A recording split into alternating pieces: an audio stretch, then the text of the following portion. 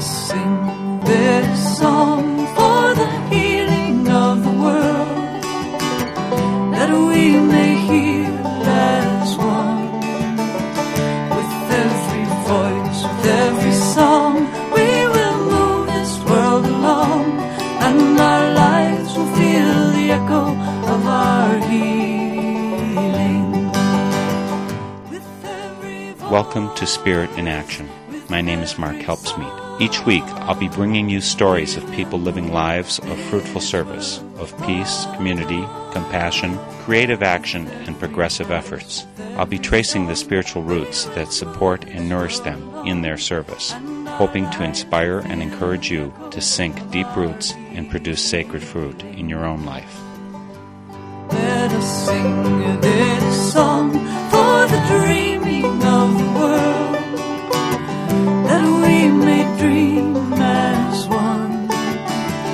With every voice, with every song, we will move this world along. On March 31st, 2008, Sammy Rizzulli took Eau Claire by storm with his visit to several area schools, time live on WHYS LP radio, and in a personal interview with me for Northern Spirit Radio. He was squired on his travels by Mike Miles of Anathoth Community Farm, a center for the study of nonviolence, community, and sustainable living outside of Luck, Wisconsin. Sammy Rizzulli has lived roughly half of his life in Iraq and the other half around Minneapolis, Minnesota. He spent about 8 months of the past year on the ground in Iraq as part of the Muslim peacemaker teams, so he's very much in touch with the people, politics, and passions of Iraq. Let's first listen to Sammy as he addresses an audience brought together by the staff and faculty for peace and justice at the University of Wisconsin, Eau Claire, after which I'll visit with Sammy individually. Here's Sammy Rizzulli at UWEC on March 31st.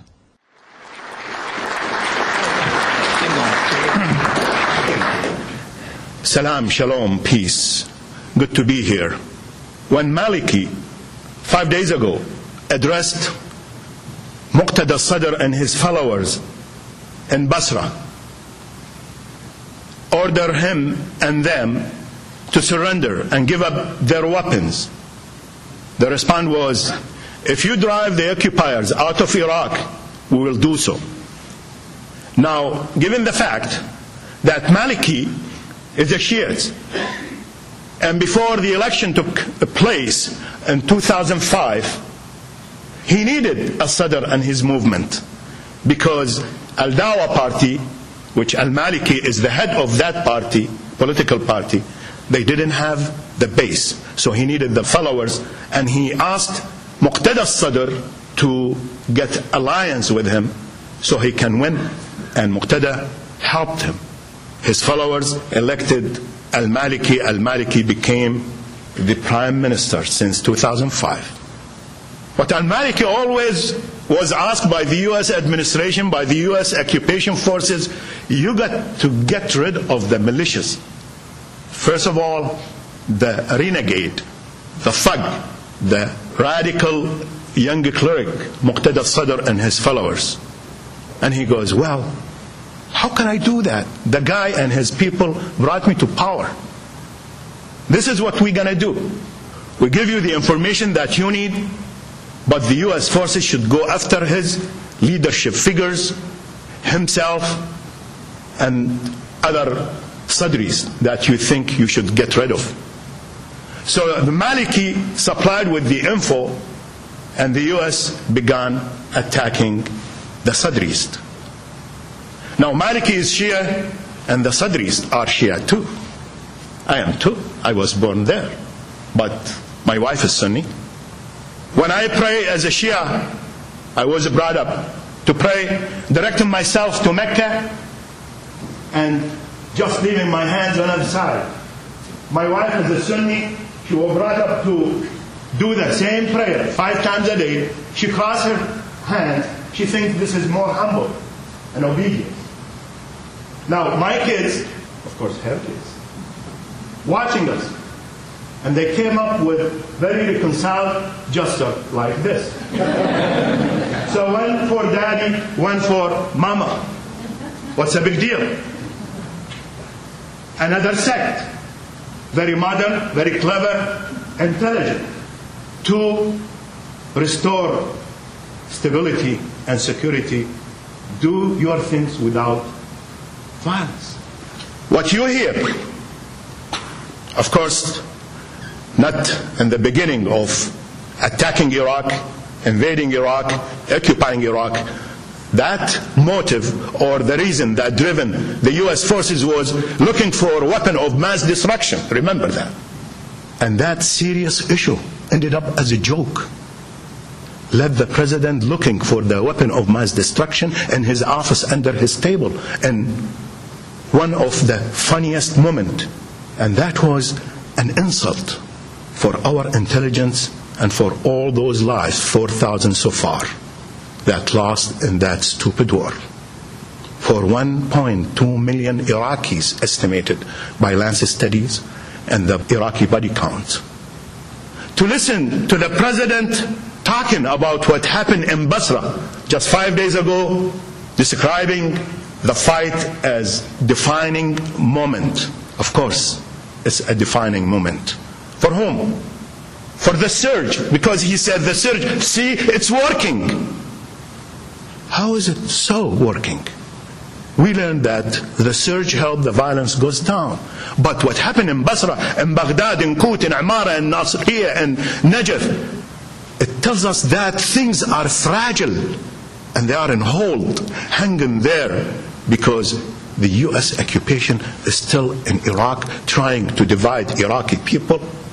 So the agenda and the purpose of the whole war, occupation, will stay in place. Also, the president said, this war is a challenge and a test to Maliki to keep law and order. And he knows. The administration knows. I don't know how many people of you. In Iraq, no law above the American law that applied to the U.S. presence in Iraq. But which law the president meant? I tell you. The Iraqi new oil law that privatized the Iraqi resources, namely the oil, and allow U.S. oil companies, as well UK companies, be in control of 88% of the Iraqi wealth. That is what Muqtada al-Sadr, what are the resistance element of the national Iraqi fighters been doing for the last 5 years, opposing the U.S. presence, opposing the privatization of the Iraqi resources. They are opposing also to divide Iraq to 3 phony states. Now, not only the Shiites, the Sunnis, the Kurds, and others. So, really the surge is working.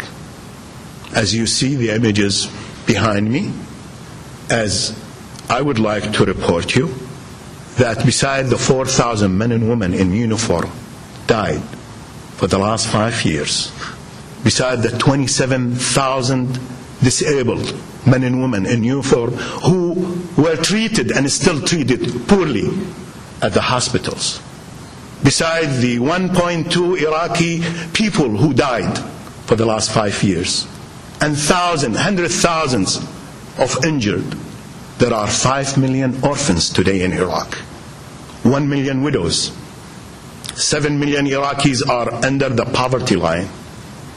I was once, last August actually, in the green zone doing some business at the lunchtime. My American counterpart who works at the embassy invited me for lunch. And here at the buffet, I mean, everything you wish, just like a part of paradise. 5 sorts, different kind of apples, pineapples, lobsters, beef, lamb, you name it. But behind the 12 feet high cement wall, there are the rest of the Iraqis, the red zone, 25 million people still surviving on that ration, daily personal ration food. Oil for Food program since 1996 still operating. And Maliki himself, his government, realizes that if that program is abolished, then there will be no Iraqi government anymore. Because people in Iraq will starve to death. They are starving right now. Unemployment is up to 65%. The only jobs available, but you get to pay bribe up to 3 salaries of $700 a month to be a policeman or a soldier. And there is an estimate of 1 million police and soldiers are on the ground in Iraq, deployed everywhere, but still we don't have security yet. In Basra alone, there are, as the commander-in-chief of the policemen in Basra reported, 462,000 police already hired in Basra. But every time there is a crime spotted in Basra, they found behind it policemen. The newly formed policemen and newly formed army, the National Guards, their loyalty is not there for Iraq as a country, for the government, which is the current government, central government, is not for the Iraqi people. They represent their sects, their ethnic background, political parties. Like what happened in Basra, most of those policemen and army individuals who were sent to fight the Sadris, they took off their uniform, they gave up their weapons and joined the Sadris, or simply went home because they want to keep their jobs. Is the surge working? Absolutely not. Because any Iraqi that I met, I ask, do you know about the surge? So what does that mean? I spend most of my time in Najaf. Najaf is about 100 miles south of Baghdad. Najaf is not affected by the surge because those extra, additional 30,000 troops that sent to Iraq, they were mainly to secure the capital and the area surrounding the capital, up to Diyala provinces. And they are talking about they want to attack Al-Qaeda in Mosul. So they are moving from Baghdad up to north and to Mosul area. Mosul area is about 250 miles north of Baghdad. The surge means flood of things. And in this case was a flood of extra soldiers. And what does those 30,000 soldiers mean for a Texan food contractor? Certainly, that will mean an extra 90,000 meals a day. Those meals that I've seen in the green zone, they were not made in Iraq. In the green zone, I couldn't find an individual Iraqi working there as janitor, a worker, a technician. No, because they are not trusted. The people are hired in the green zone, they are paid daily. No, not monthly, daily. $500 up to $1,500 a day to make sure that food is available. So don't wonder why the taxpayers here, American people, are paying $12 billion a month. This is what cost the war in Iraq. That's $720 million a day. $500,000 a minute. The food that I've seen is shipped daily. Where I live in Najaf, I never hear the sounds of planes stopped. Planes comes in and leaves, come in and out, in and out, in and out.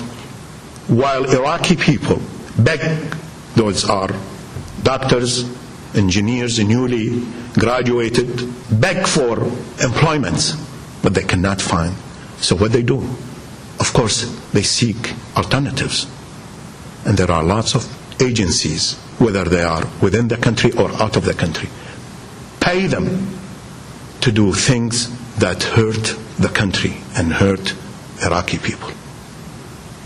Those policemen and army individuals, a new generation. I was never familiar to those people, and still I don't know them. Because the people that I belong to, the generation that I grew up with, they are not in Iraq anymore. The middle class, technicians, doctors, engineers, they were forced to leave Iraq by the violence. More than 2.25 million, they left Iraq and the neighboring countries, according to the UN organization. And another 2 million, they got displaced within the country. They left their neighborhoods, their jobs, friends, and schools, and they are living now in tents, and nobody is taking care of them, because even that personal daily ration formula of food are not getting this. It's only $15 a month per person, who was calculated during Saddam's regime to stop starvation and hunger. So they calculated the minimum calories that human beings needs, up to $15 a person a month. Now Iraqi people are getting this in little portions. Many items are missing due to corruptions and the failure of the government to keep the warehouses always full of product that the Iraqi needs. 50,000 Iraqi women selling their bodies in Syria alone to survive and support their families back in Iraq. I spoke to one of those women in Syria, in Damascus, and I asked her, what if the war stops? Will you go back and stop doing this? She said, well, I don't think so. Well, why don't you go back and get married? Because Iraq is a rich country and things will get better. You will find a job. The person you get married have a job, and you start a new family. She goes, nobody can afford what I'm getting now. I'm doing really good. I'll be continuing doing this. Is this the freedom and democracy that Iraqi people were awaiting for? I have a cousin, Medhat, 3 days ago, was killed. Government agent put a bomb under his car seat. He was a general when Saddam Hussein was in power, and he wanted to keep his job. He has a family. So he worked with the Americans and kept his rank as a general. He got promoted.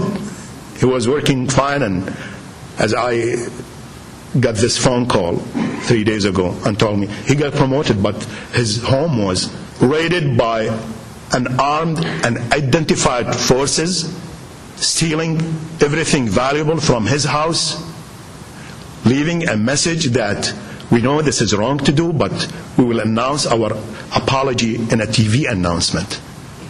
In 2 days, the announcement on TV was about his death. I met him last year in Najaf. He came to attend his uncle, my uncle, death. Died for aging reason. And he told me how terrible the life of women in Iraq. He said, I work with the Americans and I lied to them.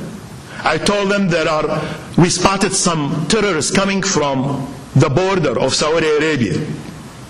And I was accompanying them with ground forces as well. There was air forces to get those terrorists, as he said. He said, this is the only way I could convince the American forces to come. But my information was there were shipment of women about to be crossed the border to Saudi Arabia. So I came with this excuse to stop this shipment, and I was successful to stop that deal. He left behind him a wife and 3 kids. Is the surge good for the Iraqis? Absolutely not. The 100 miles I travel leaving Najaf to Baghdad, I did that 4 times last month. And every time I wanted to count the checkpoints. And this is something new. Happened within the last 12 months. Since last February 2007 when the surge started. Every time I get around 60 to count those checkpoints, and I get tired. But I ended up having an idea that each kilometer there is a checkpoint. from Najaf to Baghdad, fortified by armored vehicles, sniping position, shooting area, and each section of the road monitored by blimps, American blimps, surveillance, it's cameras to see how the people are moving. But where are the people? No people left in Iraq, especially in Baghdad, the capital. The city of Baghdad used to be called Dar es Salaam, the home of peace. Is not the home of peace anymore. A city of walls. When you wander around driving like you're driving in a maze, walls are dividing communities and segregating the people according to their ethnic background, according to their sectarian background. And I just read between the lines. It's like a preparation. It's very well a plan put to divide Iraq in 3 sections. But Baghdad, it's impossible to divide because it's a mixed, wide area of about, 7 million people? The surge. A senior official, this is in the Maliki government, a friend of mine, and actually he is very close relative to al-Maliki, from Tuwairij, an area belonging to Karbala province. Ali said, Sami, next time when you come to Baghdad, please, I want you to stay with me at home. First, when I met Ali at his office, he is dressed properly as a senior official, just like me. But as soon as he finished from there, we jump in the car, he changed his outfit and put the dasha, this is a long robe. I told him, why? He said, for protection. Why is it for protection? Because I'm targeted. I keep receiving death threats. I keep receiving those emails and text messages in my cell phone. I told him, from where? He said, I don't know. Are you the only one? No. Almost everybody works for the government. I told him, well, let me take your picture. He said, don't do that. We are watched. We get to his place. Haifa Street is the most dangerous place. You can Google Haifa Street. You'll find stories and stories about that street. These streets were designed for low-income people where they live in high-rises. But from the both sides, the Iraqi National Resistance Army took that streets after it was evacuated from its residents to fight American convoys that coming back and forth. American patrols that patrol the streets. He told me he bought 3 apartments there to keep moving for protection. He left his mansion, big, nice, beautiful, fancy house in Al Mansur, upscale neighborhood, because he's targeted. Then he said, Sami, you're leaving next month to the US. Would you please find a way for me to leave Iraq? I'm tired. I cannot live this way anymore. Well, you're enjoying a good position and you're getting salary, paid highly salary. And he said, well, it's a torture. I cannot stand it anymore. And he kept telling me, friends that he know who left, paying like up to $20,000, $30,000 to be smuggled out of the country to one of the European countries. He insisted that I stay overnight in one of those Haifa Streets apartment to witness the after midnight raids by the US forces with their police dogs sniffing, looking for terrorists. He has his own badge, IIZ, like International Green Zone badge, that won't help him. Neither my Minnesota driver license won't help me to prevent them from coming inside the house and disturbing us. One of them said, are you sure you're American? I told him, yeah. And my coat, and it wasn't handy. So asked me, where are you from? From Minnesota. He said, well, I'm from Minnesota. Where do you live? So I gave him an address where I used to live by Sinbad's downtown Minneapolis. So he said, well, do you know the area, the suburbs? I told him, yeah. What? Minnetonka. Tell me, how do you come from Minnetonka to Minneapolis? So I told him there are 3 routes to get there beside the freeway. So he goes, well, how do you come from South Minneapolis deep to Minneapolis downtown? I'll take 35W North. I said, okay, he's all right. Let's leave. But how about Ali if I'm not around? Ali always telling me he is insulted, humiliated, and yet he is part of the government that support the presence of the U.S. The U.S. Army, they don't differentiate who is good guy or bad guy. They are all terrorists. They are all our enemy. And actually, the U.S. chose to be the enemy. And this is what I hear most of the time by the Iraqis. They said, we never been the enemy of the U.S., but they chose to be enemy. And yet, we would like to be Americans. We thought we will be the 51st state. And they take care of us. They bring us the electricity, the clean water, the just basic public services that we need. It's 5 years already gone, and we're still poor. Yet Iraq is the most richest country in the region as far oil treasure that Iraq owns. Iraqi average people in the winter, they struggle to get kerosene because their homes are not heated centrally, so they need to buy kerosene heaters, and the kerosene is not available. Or you have to stay 2 nights waiting in your car to get fuel for your car, whether it's diesel or gasoline. And this is Iraq, believe it or not. A liter of gasoline cost, when Saddam Hussein was in power, only 20 dinar. 20 dinar, maybe 4 cents or less, 3.7 cents. Now it's 450 dinars. It's about 45 cents.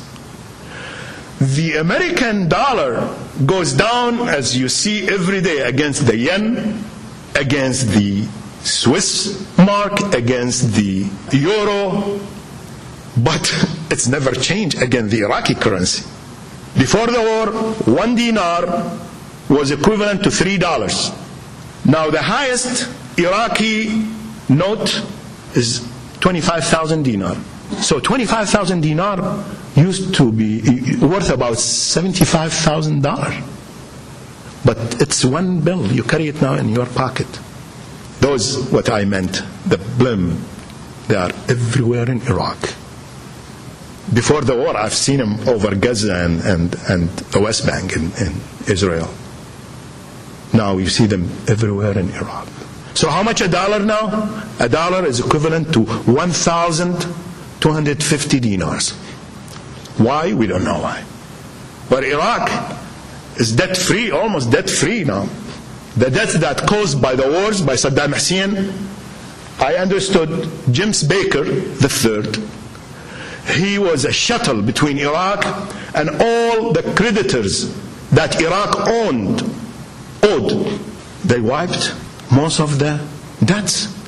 Why the economy is not flourishing in Iraq? Nobody knows. So the surge, is it working for the administration? Yes, for a short time. When John Murtha surrendered as a Democrat leader, and also other Republicans who opposed the course of violence, the course of occupation of this administration for a while. But when they listened to General Petraeus and Ambassador Crocker, said, wow, the violence went down. Of course went down, because the biggest force in Iraq that drive the country in a violence, it's the U.S. forces. They have the button. If they don't kill, there is no violence. If they kill, there is a violence. And who's getting killed today in Iraq more than the U.S. forces? The Iraqi police and the Iraqi army, because they drive in front of the U.S. forces and behind them for protection, using them as shields, and they drive trucks or pickup trucks, not Humvees or tanks or other armored vehicles. And they keep complaining. We don't have proper equipment, military equipment. This is the Iraqi army. Maliki himself, when, if you remember, George Bush last year, the year before, 2006, was blaming Maliki is not doing job. We are not satisfied with it. Well, give us proper equipment, military. We don't have. And Rumsfeld at the time said, yeah, they have a point. We don't give them proper equipment because we don't trust them. The Iraqi army turn around and kill us. The Iraqi police do the same. It's just what happened 5 days ago when the military and the police took off their uniform and joined Muqtada al-Sadr fighters. So how are we going to end this tragic situation? The U.S. forces are not in Iraq peacekeeping forces. And the U.S. Army is not a charity organization that go and build schools, mosques, hospitals, restore electricity, or providing water treatment plants. No. They were and are still trained to be killer. And we need to demonize the people of Iraq so they justify their killing. I spoke with a group of Iraq veterans who are considering themselves winter soldiers who quit to go back and get involved in this failure strategies of war. They came back talking about what's going on in Iraq. So more and more American soldiers are realizing they are at the wrong place, so they don't do the service anymore. Besides the 4,000 that we are aware of after 5 years, those young men and women got killed. I learned from 60 Minutes, you might heard this, there are 60,000 GIs who left Iraq, came back and committed suicide. And how many GIs are back home but mentally destroyed, psychologically beyond the repair? So how are we going to end this? People keep asking me, what's going to happen if this occupation ends now? My answer is peace, because occupation is form of war. As long as the war continues, there is no peace. But war stops definitely. People will evolve and will find ways, just like before. They will figure out how they accommodate each other when they get the responsibility and they get their country back. So be able to rebuild the country, be able to rule themselves, sharing the power. But the U.S. being there, siding with one side against the other, just like the peace in Israel will not find its way as long as the U.S. is siding with one party against another. This is exactly what's happening in Iraq. And I couldn't take it when I saw the president in Annapolis bringing Mahmoud Abbas, the Palestinian president, and Olmert, like children, tell them, stop fighting, make peace. But yet, you know, Mahmoud Abbas territories are occupied by the Israeli.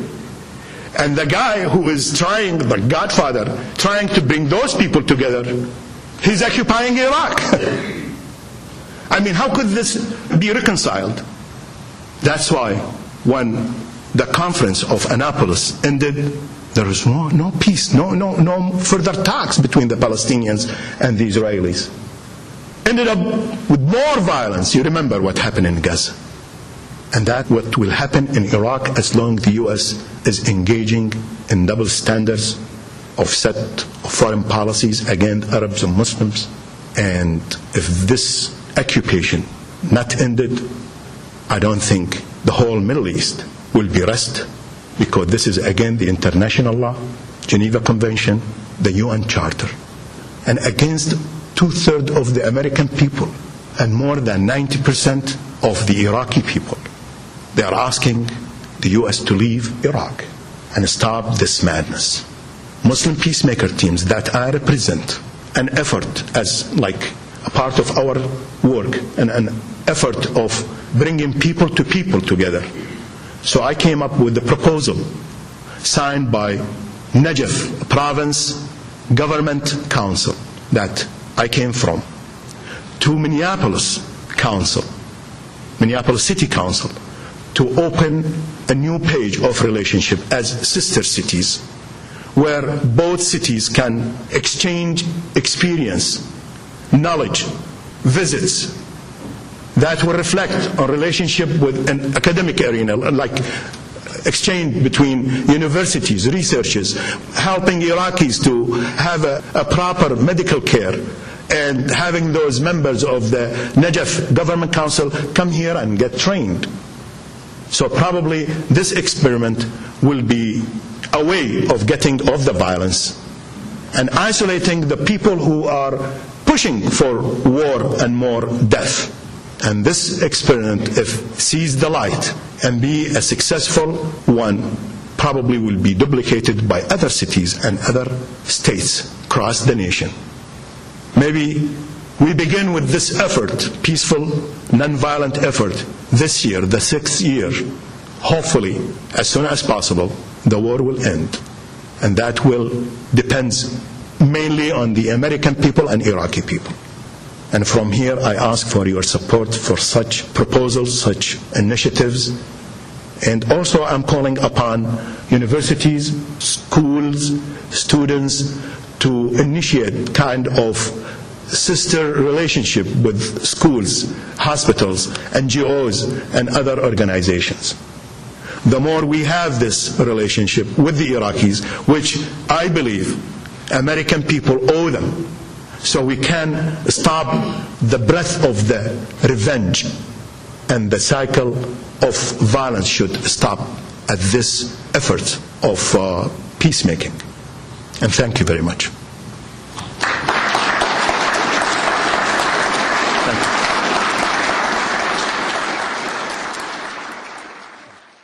That was the main presentation by Sami Rassouli of the Muslim Peacemaker Teams, speaking at the University of Wisconsin-Eau Claire on March 31st at a function sponsored by the staff and faculty for Peace and Justice.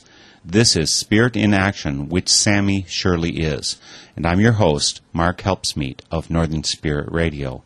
You can listen to this and other productions via our website, northernspiritradio.org. And you should also look there for links and info regarding our guests. We'll head back to UWEC and listen to some of the questions Sami Rassouli answered from the audience. One woman asked Sami for more information about the Muslim Peacemaker Teams, which Sami participated in founding. Muslim Peacemaker Team. What we do, with all respect to Red Crescent and Red Cross, we were ahead of everybody of those agencies you named. These organizations cannot be in Iraq right now because they considered associated with the occupiers. So any presence for any foreign organization right now, it's not recommended. We move across the country as Muslim Peacemaker Teams because we have this magic sheets giveaway as introduction to our organization. First thing we say, we have no political agenda, we have no ambition to get involved in any process of politics, and that's good. Second, we don't promote any religious agenda or sectarian agenda. What we do peace. We bring people together. We go to Fallujah as well to Najaf, to Mosul as well to Basra. So what we did and helped the U.S. Vets for Peace recently, we helped them to install, they sent money, we installed purification systems in elementary school, were received very happily by kids and stirred like love. And with this action, you gain the hearts and mind of Iraqis. And this is what we are looking for. When we open this relationship as like sister city, then we can do lots of things to prove to the Iraqis that we are Americans, peace-loving people, and this war is not in our name. Also, we started last year something called Letters for Peace, communication between young Americans and young Iraqis, sending their letters to each other with pictures. So that's another hope for us, like the future. What kind of relationship will have those both countries? We have to start healing the wounds now. I mean, I don't want my little boy tells me when I ask him what you're going to be in the future, said a pilot to bomb the U.S. And I don't want to see a young woman who getting her lunch at the cafeteria in one of the colleges, when she received a phone call, says, your dearest friend got killed in Iraq, and she just hid the tray of food and leave to get enlisted to go and get revenge from the people who killed her best friend in Iraq. We got to stop this. And we have to evolve and grow up and stop being children. Excuse me if I really call myself a new children, because we're still violent. We are violent. We grow up in this environment. But we have to find a way to stop this first, inwardly, toward myself, toward my wife, toward my kids, toward my neighbor, toward people that I know. Because I know I'm violent. I still, when I get angry, I raise my voice, and I'm doing it now. When I get frustrated, I give those weird looks to the people I just disagree with. And that's forum violence should stop, beginning with me. Now, I told you I'm Shiite, my wife is Sunni, so I live in Najaf. I got a child because I got remarried last year. So September 1st, I got a boy. And the mother said, what should we name him? Omar. And Omar is a Sunni name. He's the second Khalifa, second Caliph after Abu Bakr. And she said, are you sure to do this? Yes. This is the reconciliation, and this is how I become peaceful. When like one of you name his son Muhammad or Zainab, I challenge you if you do this. And I know you chicken to do it, but I give you really a good recipe. Name the first child Mo, the second Ham, and the third Ad. At least when you get busted by the FBI, tell them, oh, hold on, they are Ad and Mo and Ham. They are not Muhammad together. So what we need really, we need to touch the mind and hearts of the people. You don't need to name your kids. Because in Arabia, Muslim people, they name their kids Maryam, Dawood, David, Yahya, Johannes, Moses, Musa, Isa, Jesus. They do that without any, just they do it because they love all the prophets and messengers of God. That was Sami Rasooli's response to just one of the questions posed at a session sponsored by the staff and faculty for Peace and Justice held at UW Eau Claire. But I would also like to share with you his answers to some of the questions I asked him individually that day. Again, I'm Mark Helpsmeet, and this is Spirit in Action, a northernspiritradio.org production, and we're going to have a personal visit with Sami Rasooli, born in Iraq, former resident of Minneapolis for 20 years, and a founder of Muslim Peacemaker Teams. Sami, it's so good of you to join me again for Spirit in Action. My pleasure, Mark. Thank you for having me. It was about 2 years ago, I think, that I last visited with you.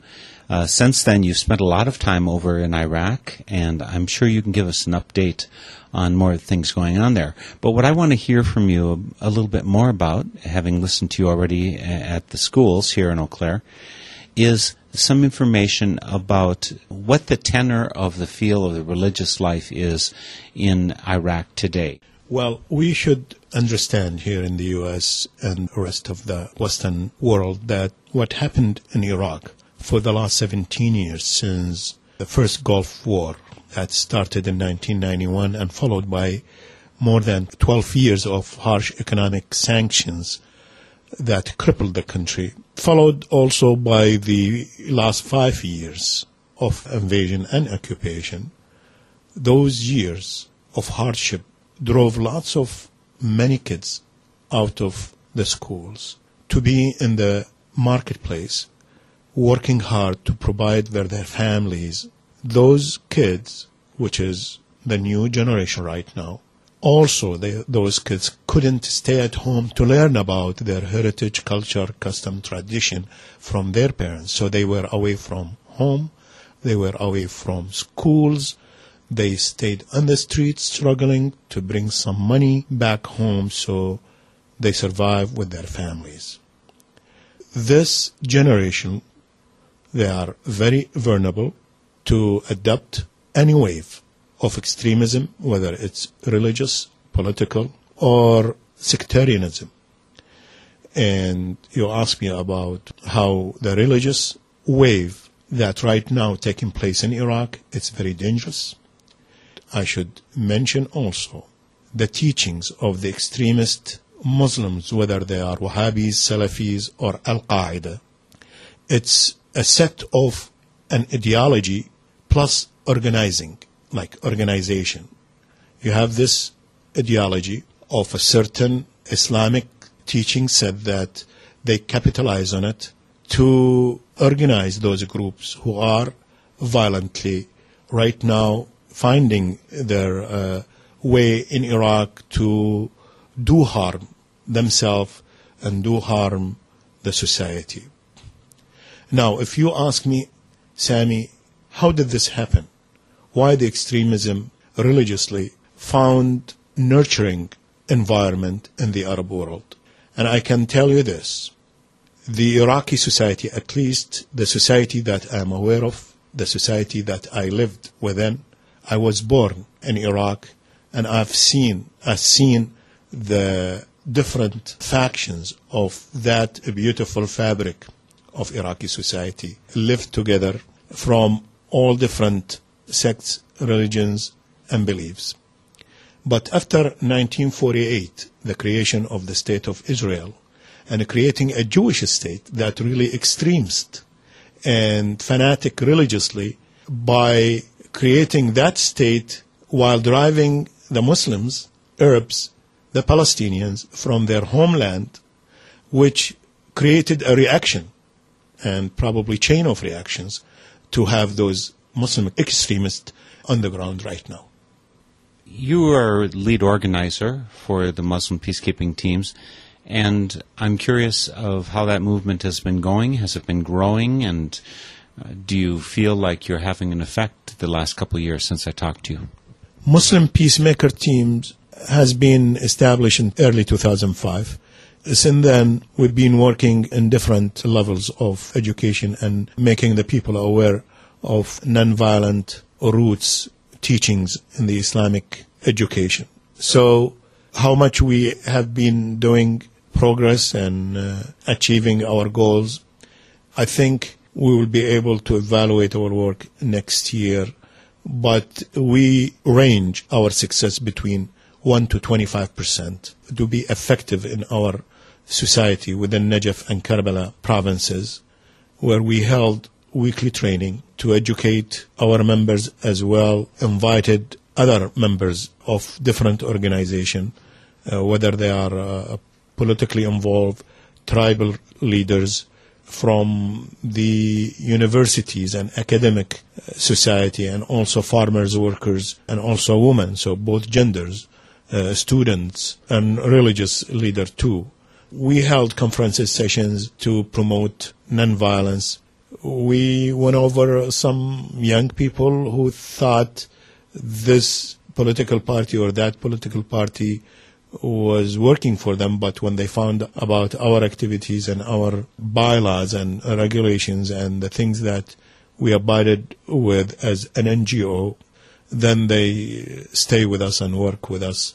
We were involved in many projects. Among them, we held 10 sessions. Were invited, again, representatives of different factions. After we explained that these sessions are about to create a national debate to review the newly adopted constitution, where the constitution was rejected by 3 Iraqi provinces. Those provinces and other people thought the constitution was written outside of Iraq and was written by different language and need to be translated. And when it was translated, it didn't make sense for most of the Iraqis, so that created a problem. So MPT, Muslim peacemaker teams, were involved vigorously to bring people together and debate this constitution and bring their views closely. If this constitution will be rewritten in a fashion that's accepted by all Iraqi factions, that probably will bring peace and non-violent means to discuss things and solve problems. So this is one thing we did in last May and June. Then September, I was able to fly to Uruguay when I was invited by the government university. They arranged speaking tours for me to speak about Iraq. At the end of that visit, which lasted 3 weeks, 23 Iraqi students were granted scholarships to continue their education in Uruguay. So this happened in September. In October, we were able to form 10 MPT teams to go and educate about 100 households, restaurants owners, and staff, to educate them about the healthy methods of hygiene, self-hygiene, and sanitation to prevent from getting sick by cholera that broke out in the northern Iraq, and there were about 3,000 cases registered. 60 people died because of that disease. So MPT also got involved as a way and part of its activities to keep peace by educating people how to process some self-hygiene and healthy sanitation. Also, a team of Muslim peacemaker teams was able, doctors, actually 3 doctors, of screening an area in Al-Ansar vicinity. It's a suburb of Najaf, where they found people were infected by cancer. The investigation of this research shed some lights about how the depleted uranium that was used by the U.S. forces as prohibited weapons that used in the war since the first Gulf War. Desert Storm Syndrome, if you remember, that was caused because of the usage of depleted uranium weapon, and also was used this time. So we got those cases in Najaf area and as well other areas that send an alarming message to the authority and people who are interested to keep Iraq as a healthy society. But again, the war is not helping. So the task of MPT, representing by me, by educating people, trying to just stop the war and the occupation so the Iraqis could take care of themselves and could rule themselves without the outside influence. About how many people are we talking who you might consider members of MPT, and how many people have participated in trainings and other activities that MPT has sponsored? We have right now about 30 to 40 MPT members who are committed to serve in the training session, to represent MPT in different projects. And we have about 90 members who are considered in the advisory board, and also they help part-time. People who got training through MPT, there are probably close to 1,000 people. And those people, they simply learned about what we promote within the frame of nonviolent culture, to help them to be aware of that Islam as a term linguistically is derivative from salam, and salam means peace, shalom. Shalom also is one attribute, a name of the 99 names of Allah, God. So a Muslim, whether she or he, submit themselves to Islam, that means submit themselves to peace. And Allah is peace. So any violation to that code by committing violence, that's break of the code for being Muslim, and she or he are not Muslims anymore according to the action of violence. And this is something new for many young people that I talked about earlier, who never heard this before, who never got trained and educated, whether at home or school, to learn about this. So we consider MPT is an institution of education that do lots of work to promote nonviolence. We just had lunch a little bit ago. There were some aspects that I had asked you to clarify for me about Islam. One of them is around meals. I'm used to, having grown up Catholic, saying a prayer before a meal. There's actually a prayer for after the meal also for Catholics, less known. As Quaker, which I am now, we just join hands in silence around the table. What is it that Muslims do around meals? Well, there are a couple of things Muslims usually do around meals. Before the meal starts and after eating, what we say in the beginning, Actually, we say Bismillah ar-Rahman ar-Rahim, which means in the name of God, the most merciful, the most gracious. And it's a recognition that this meal was not be possible without the grace of God. So always we should remember this. At the end of the meal, we say Alhamdulillah. This means thanks God. Now, kids, to urge them and teach them to do the prayer, which is Bismillah ar-Rahman ar-Rahim, at the beginning of the meal, we just tell them that if you don't say Bismillah ar-Rahman ar-Rahim, then Satan will eat with you and maybe will eat the bigger portion of your food, and then you will be never full. And again, Allah, God, always is center of a Muslim's life, where Muslims pray 5 times a day. And speaking as Sami Rasuli, who was born in Najaf, not too far away from our father who was born, Abraham, in Ur, you are northern of Basra. Always I have to remind our listeners, our people, our kids, and others, our Creator is one.